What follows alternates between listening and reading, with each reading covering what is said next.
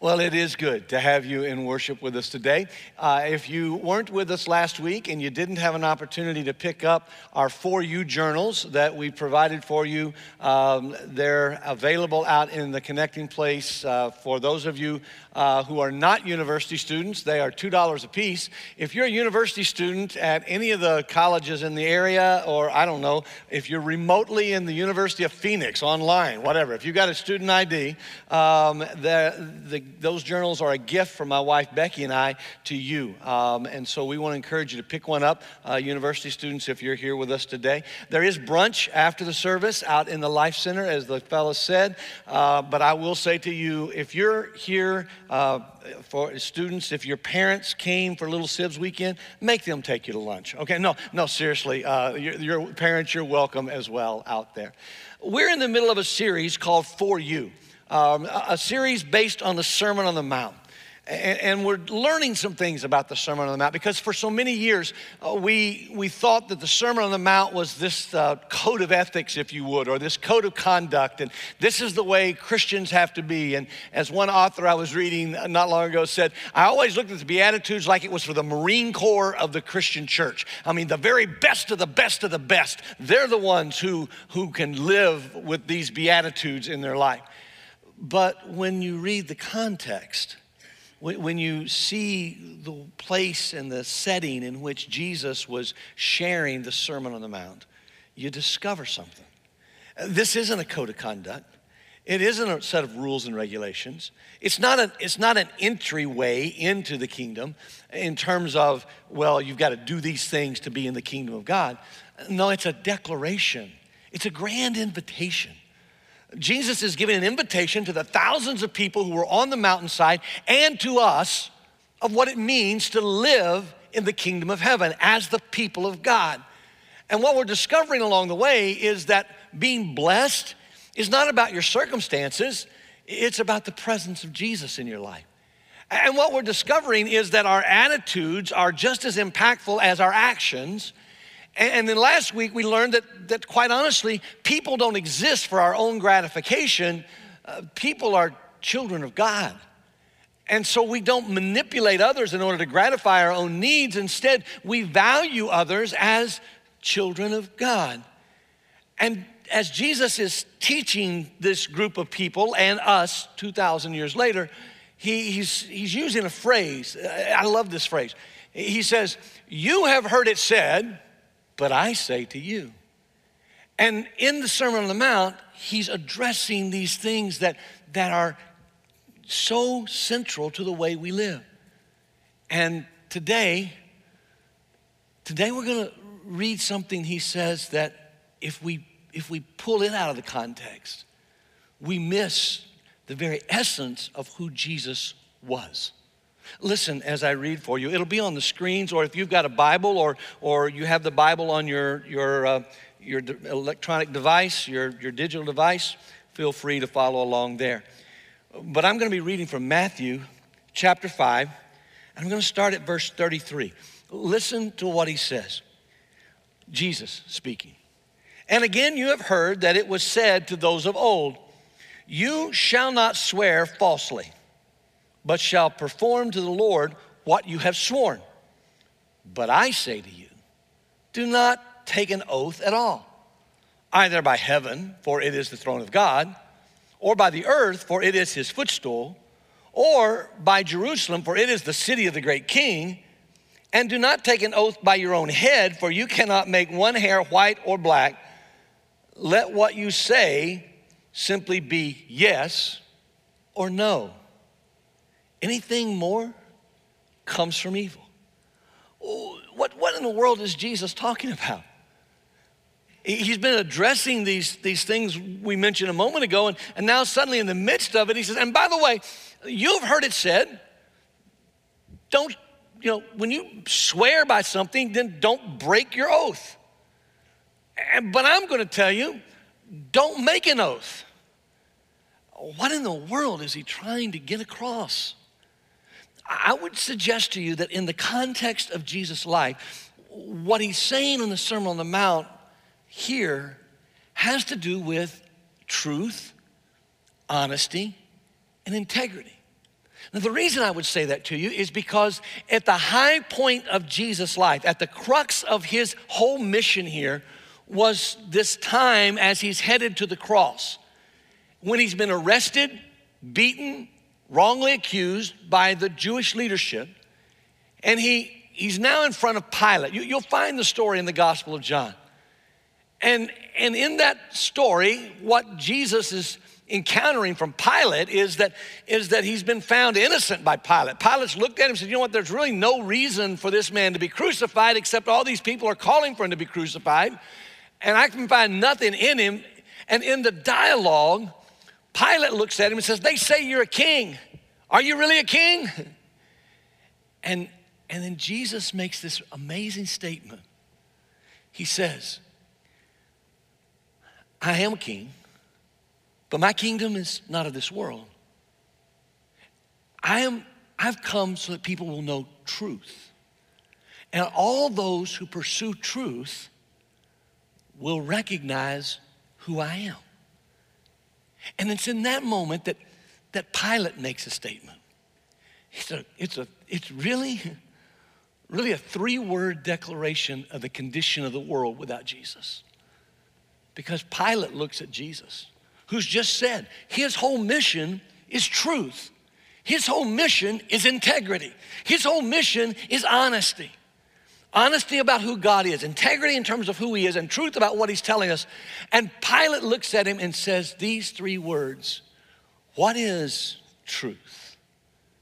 I'll be honest, every time I read that passage, I think of the movie A Few Good Men, where there's the guy standing in the courtroom and he says, truth, you can't handle the truth. Well, I'll be honest with you. We're living in a world right now where people are asking the same question Pilate was asking. Hey, Jesus, why are you here? People of God, why are you here? Followers of Jesus, why are you here? What is the truth? And I really want to sometimes look at people and say, truth? You can't handle the truth. But the reality is, we're called to live by the truth.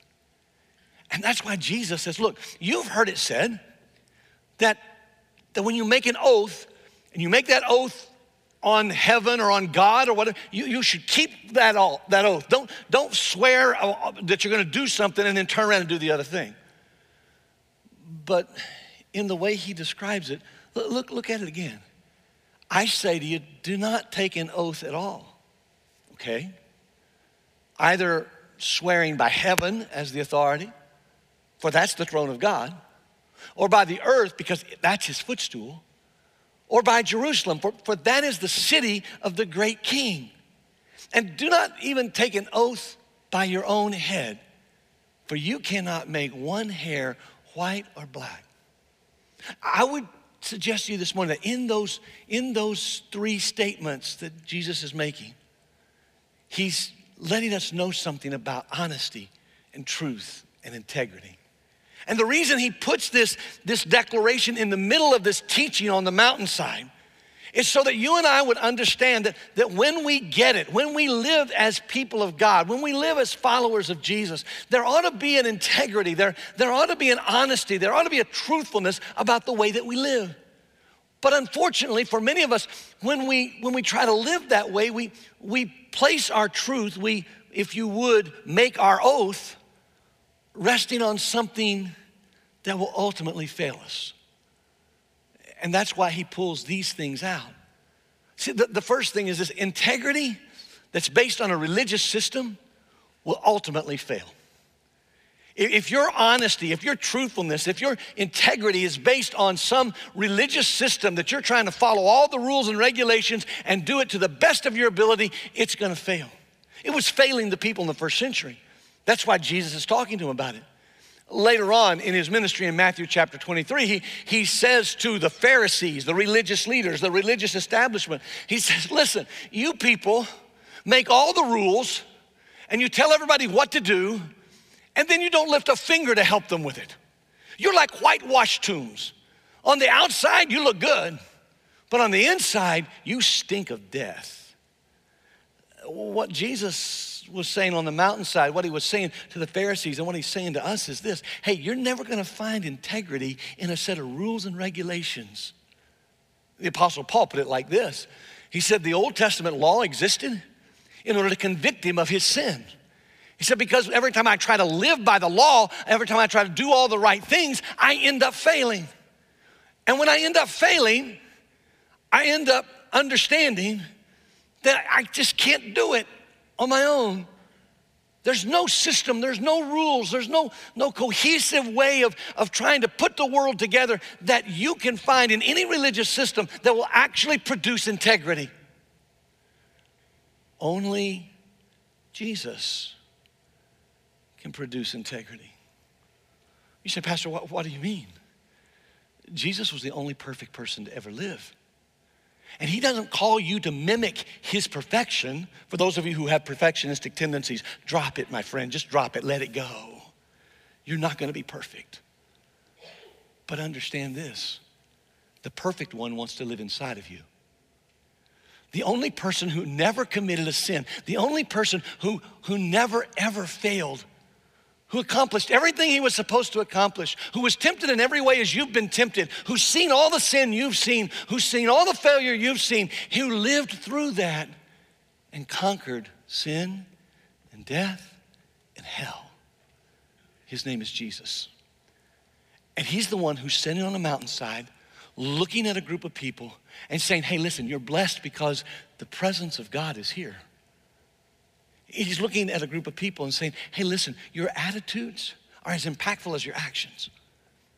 He's looking at that group of people and he's saying, hey, you know what? What we really need to understand here is that other people are children of God, not objects for our gratification.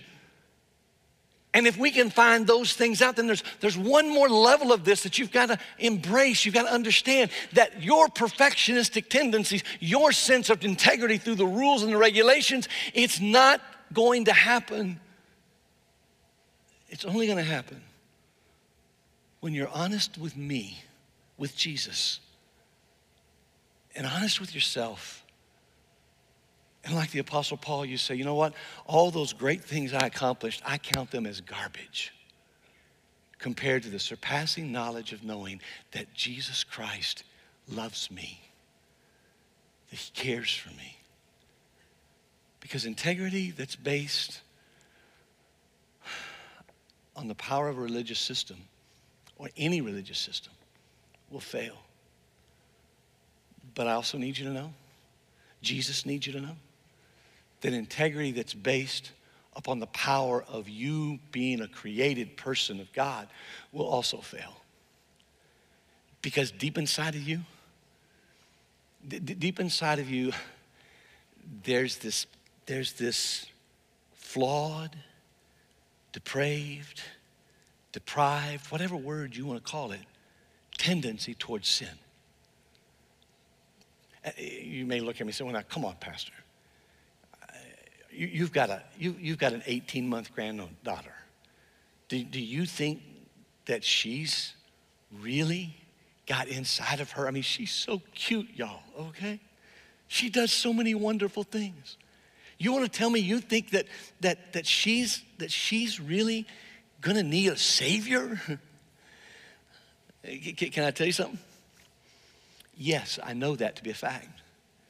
I was talking to a friend of mine this week who was talking about their granddaughter, who's 3. And they were saying, you know, I got a call from my daughter-in-law to tell me about my granddaughter.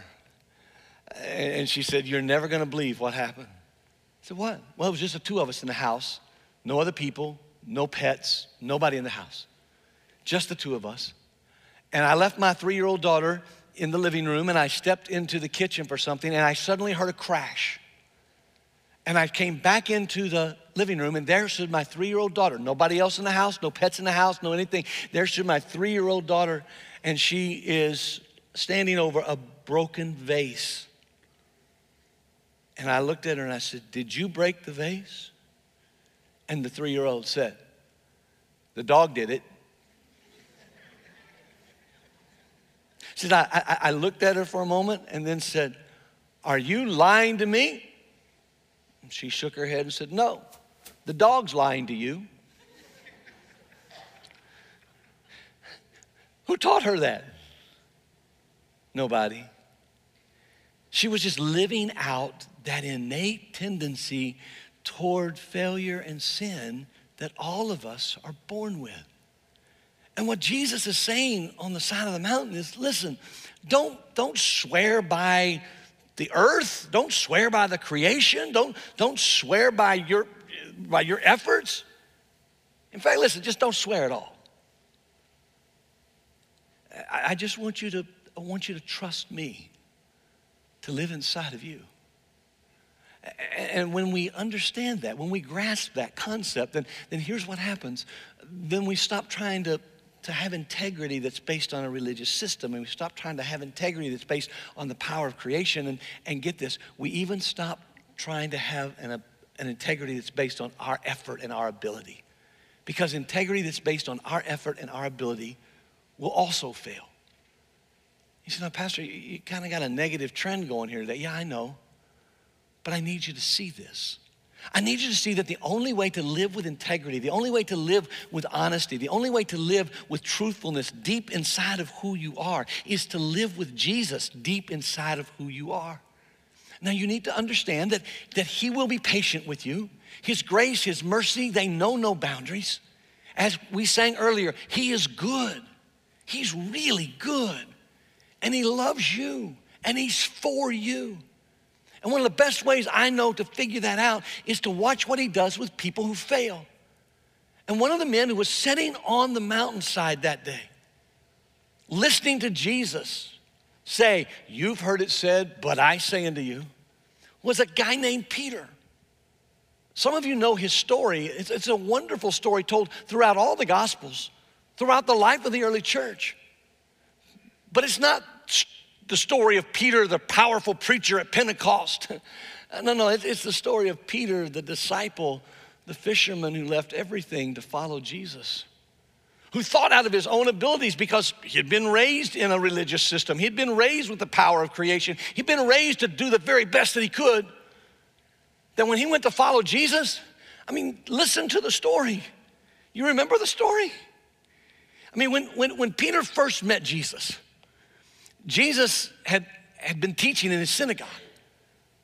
And Peter invited him to come over to his house after synagogue for a meal. When he got to his house, Peter's mother-in-law, who was ill, was upstairs, and she was supposed to fix the meal, but she hadn't been able to fix the meal because she didn't know Peter was bringing the teacher home with her to fix the meal for her. And so she looks at him, and she can't fix it. And Jesus prays for her, and she's healed miraculously. That's the first time Peter met Jesus. And a few days later, Jesus is teaching, and thousands of people are following him, and they press in against him. And Peter's in business. He's a fisherman, and he's out fishing with James and John. In fact, they're tending their nets there on the sea. They're up on the shore, and Jesus looks at him and says, "Hey, Peter, can I use your boat?" And so Jesus takes Peter's boat. Peter's sitting in the boat mending the nets. They'd fished all night. They hadn't caught anything. And then what happens? As Jesus teaches all the people and heals the people and delivers the people, the power of God is present and things are happening. And when it's all over, he turns to Peter and says, "Hey, Peter, so do you want to go fishing?" And Peter's like, "Well, Jesus, I saw what you did to my mother-in-law, and I see what you're doing to all these people, and okay, we didn't catch anything, but if you want to go fishing, I'll take you fishing." And so they put out into the water. And what I love about this story is that everything Jesus says is counterintuitive to everything Peter knows. Don't ever forget that. Everything Jesus says is going to be counterintuitive to everything you think you know. You think you can be truthful by your own effort. You think you can have integrity by your religious system. You think you can have honesty by being a part of the creation and just letting it all be out there. The only way you're going to find integrity, the only way you're going to find honesty, the only way you're going to find truthfulness is to let Jesus be in here. And so what happens is that Jesus says to Peter, "Well, I'll tell you what. Put the nets down over in the deep water." That is so counterintuitive to Peter's training as a fisherman. You don't fish in the daytime, you fish at night. You don't fish in the deep water, you fish in the shallows. And he hadn't caught anything anyway, but it's okay. So he just, this teacher's, and so they put out. And some of you know the story, right? He puts the nets over where Jesus tells him to put the nets, the place there's not supposed to be anything. And suddenly, it's like fish are jumping into the net. I mean, he's hauling in the biggest catch of fish he's ever had in his life. In fact, it's so big, he's calling to the other boats to come out and help him with it. And as they're pulling the fish into the boat, it suddenly dawns on Peter, hey, this is not normal. This is not because of my effort. This is not because of anything except this Jesus guy just told me to do this. And do you remember the story? He literally is wrapped down, taking his outer garment off. He's pulling the stuff. He's breaking a sweat. He's working hard when it suddenly dawns on him and he stops pulling in fish and he falls down at the feet of Jesus and says, Jesus, you are too holy for me. You are too awesome for me. Get away from me. See, there's some of you who never get to honesty and never get to integrity and never get to truthfulness because that kind of integrity and truthfulness and honesty is so foreign to the way you live that you feel as if you just couldn't handle that. And like Peter, you're like, hey, Jesus, I just step away. I got it. I'll do it myself. But you can't. Jesus looked at Peter and said, Peter, listen to me. What I just did in your presence is just the beginning of what I want to do in your life. And so he says, leave this behind. I'll teach you how to fish for people. And Peter leaves everything. So do James and John. And they follow Jesus. And throughout the Gospels, we find these stories where Peter's the one who's saying, hey, Jesus, man, this is awesome. I mean, they're the inner circle. Peter, James, and John, they're closer to Jesus than anybody else. And there are these moments in time where Peter gets glimpses and Peter says what he's supposed to say. And he keeps trying harder and trying harder. Like, for instance, the day that they're on the mountainside and Jesus is transfigured and Elijah and Moses show up and the three of them are there and there's Peter going, wow, we need to build a monument to this. And Jesus is like, no, we don't. Trust me, this isn't all of it. There's much more to come. Don't build a monument. Or the days Jesus turned to the disciples and said, hey, who do people say that I am? And somebody from the back of the group says, well, some say you're Elijah. Somebody else said, well, some say you're the prophet. And Jesus says, but who do you say I am? And it's Peter who gets it right. Peter says, hey, you are the Christ, the one Messiah, the one we've been waiting for. And Jesus turns and looks at Peter and says, hey, you know what, Peter? That's exactly right. But flesh and blood didn't teach you that. Only the Spirit of God can show you who I really am. You want to be honest? You want to be truthful? You want to have integrity in your life? You got to know that. Only the Spirit of God can show you who Jesus really is. Only the Holy Spirit of God. But listen to me. Even when the Holy Spirit of God shows you who Jesus is, and like Peter, you get it right in the moment, there's another moment. The moment when you start relying on your own abilities. For Peter, it happened on the night before Jesus died. They had this wonderful moment around the table, celebrating Passover and Jesus reinstituting new meaning to the bread and the cup. And Jesus is telling the disciples, John records the story for us, about how he's going to die the next day. And they're going to be like sheep that have been struck when their shepherd is struck. And they're going to scatter and run. And it's Peter who, out of his own love for Jesus, his own energy for Jesus, says to Jesus, Jesus, the rest of them may do that, but I'm never going to do that. And Jesus says, Peter, listen to me, friend. You can't deny your own frailty. what I need you to know is before the rooster crows in the morning, you're going to deny that you even know who I am. Not just once, but 3 times. Peter's like, no, sir, never. I'm not doing it. Mm-mm. Because Peter thinks Jesus has brought a new religious system. Peter thinks Jesus is the one who has the power over creation. I mean, after all, Peter walked on water because Jesus called him out of the boat. Peter says, you know what, when I try hard enough, I can do it. I got it that one, I got it right. You're the Messiah. And Jesus says, no, Peter, even with all of that to your credit, you're going to deny me. A few hours later, after Peter and James and John had fallen asleep while Jesus had asked them to pray, suddenly the guards from the temple are on them. And Peter, knowing that he promised that he would never deny Jesus, that he would always be there for Jesus, what does Peter do? He whips out a sword and he slaps off the ear of one of the servants that's with the temple guard. And Jesus takes and he looks at, I think he actually took the sword away from Peter. I mean, it doesn't tell us that in the scripture, but I think he's just like, Peter, just put the sword up here, man. No, that's not how we're doing this.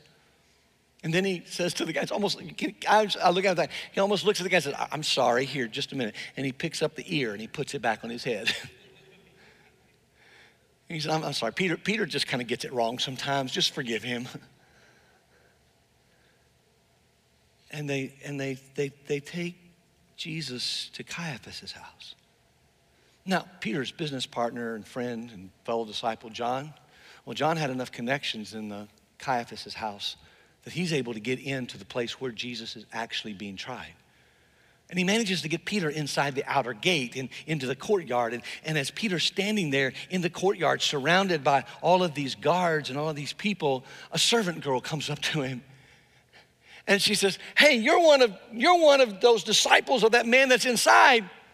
I know because you cut my cousin's ear off. And Peter says, I don't know what you're talking about. I don't know that guy. And a little later on, somebody at the fireside, where they're warming their hands, hears Peter talk and says to Peter, hey, you are one of his followers. I can tell by your accent, you're from Galilee. See, some of you may not know what it feels like to be identified by your accent, but I've lived that way most of my life, right? And Peter again, second time, says, no way, I don't know who that man is in there. And then a third time, and this is why the language always gets me. The third time somebody says, no, really, we saw you. We know you're one of his disciples. And I love the way it's written in all the Gospels. Peter swears. Peter was on the mountainside when he heard Jesus say, don't swear. Let your yes be yes, your no be no. But now he's in a corner and he's like, no way. And he begins to swear, I never knew that man. And I love the way Luke puts it in his gospel. Because what Luke records for us, all the gospel writers record for us that, and the rooster crowed, and Peter heard it, and Peter wept. But you know what Luke tells us? Luke tells us that when the rooster crowed and when Jesus wept, when Peter wept, Jesus inside Caiaphas' house hears the rooster too. And Jesus it never escaped Jesus where Peter was. And he turns and he looks at Peter. And Peter looks at him and their eyes meet. You want to talk about total abject failure? To be who you were created to be? You've just promised you would never, ever deny Jesus, and you've just done exactly what he said was going to happen. That's why this morning I want you to understand, integrity that's based on anything outside of the presence of Jesus is never going to work. Truthfulness, honesty. That's why Jesus said in John chapter 15, I am the way, the truth, the life. Nobody comes to the Father except through him. My friends, we're living in a period of history. We're living in a time frame in which the world can't figure out where truth is. And those of us who've met Jesus have encountered the ultimate truth. And what they really need to know is that God is for them, and that the people of God are for them, and that the people of God can be trusted. And unfortunately, the people of God have been trying to do it with religious systems and human effort and the power of creation. We tried to do it with personalities and charisma. And Jesus is saying, guys, look, none of that works. So don't swear by the heavens, and don't swear by the earth, and don't swear by the temple, and don't swear by your own head. Instead, let me live inside of you. And let your yes be yes, and your no be no. And the integrity that comes from me being with you will change your life forever. Because authentic integrity is based upon the presence of Jesus in our life. And I'm so glad Peter found that out. And I'm so glad his story has been written for us. Because Peter's story doesn't end in Caiaphas' courtyard. No. And Peter's story doesn't end on the first Easter when he went running and outran John to the tomb and found it empty and then walked and went home. Every Easter that blows me away when I read the story. Peter and John, the disciples, they hear that Jesus is alive. Peter and John runs all this way to the temple, and it says, and they went in, and they saw it was empty, and they walked out, and it was not John and not Peter that Jesus talked to, it was Mary. John and Peter, it says they went back home. And that night, they're gathered with the other disciples in the upper room. And Jesus appears in their midst, shows them his hands and feet, lets them know he's alive. And what happens a few days later? Yeah, Peter and John go fishing. Because even though they had seen the most amazing, most miraculous event in all of human history, the resurrection of Jesus from the dead, they just couldn't handle it. And so like you and me, they return to the familiar, to the religious system, to the power of creation, to their own effort and ability to be a good moral person. But while they're fishing, John tells us the story in John chapter 21. The most amazing thing happened. This guy shows up on the seashore. And he yells out at them early in the morning as the sun's coming up. Did you catch any fish? You ever notice that's what everybody asks a fisherman? Did you catch any fish? And they're like, no, it's been a long night. And this stranger that they don't even recognize says, hey, throw your nets over there. And they do it. And when they throw their nets over there, the fish just start jumping in the net. And these guys are pulling in the fish in the nets, and they're working like, oh, get out. And the boat's about to sink, and there's Peter, and he's in the midst of them, and suddenly it clicks. Hey, wait a minute. I saw this before. Hey, wait a minute. I experienced this once before. And he yells to the other guys, hey, that strange dude over there, that's Jesus. And he jumps out of the boat and he swims to shore. And I love the way John puts it. By the time Peter gets to shore, Jesus has already got breakfast. He's got fish cooking on a fire, coals. And while they're having breakfast, in the early morning hours, Jesus looks over at Peter and says, "Hey, Peter, do you love me more than this?" Peter's like, "Yeah, Jesus, I do." A few minutes later, "Hey, Peter, do you love me?" "Jesus, I told you a few minutes ago, I love you." Third time, Jesus says, "Hey, Peter, do you love me more than all of this?" And Peter's like, "Oh, Jesus, you know that I do." Can I tell you something? There's no coincidence that Jesus asked him 3 times. He wanted to make sure that Peter understood. You deny Jesus 3 times, he restores you 3 times. You try to do it your own way, he comes right where you are. And he says to you, "Do you love me? Will you let me be the integrity in your life? Quit trying to do it yourself. Let your yes be yes, your no be no. Not because you are the most integrity-filled people in the world out of your own ability or your religious system or the power of creation. No, because I'm with you."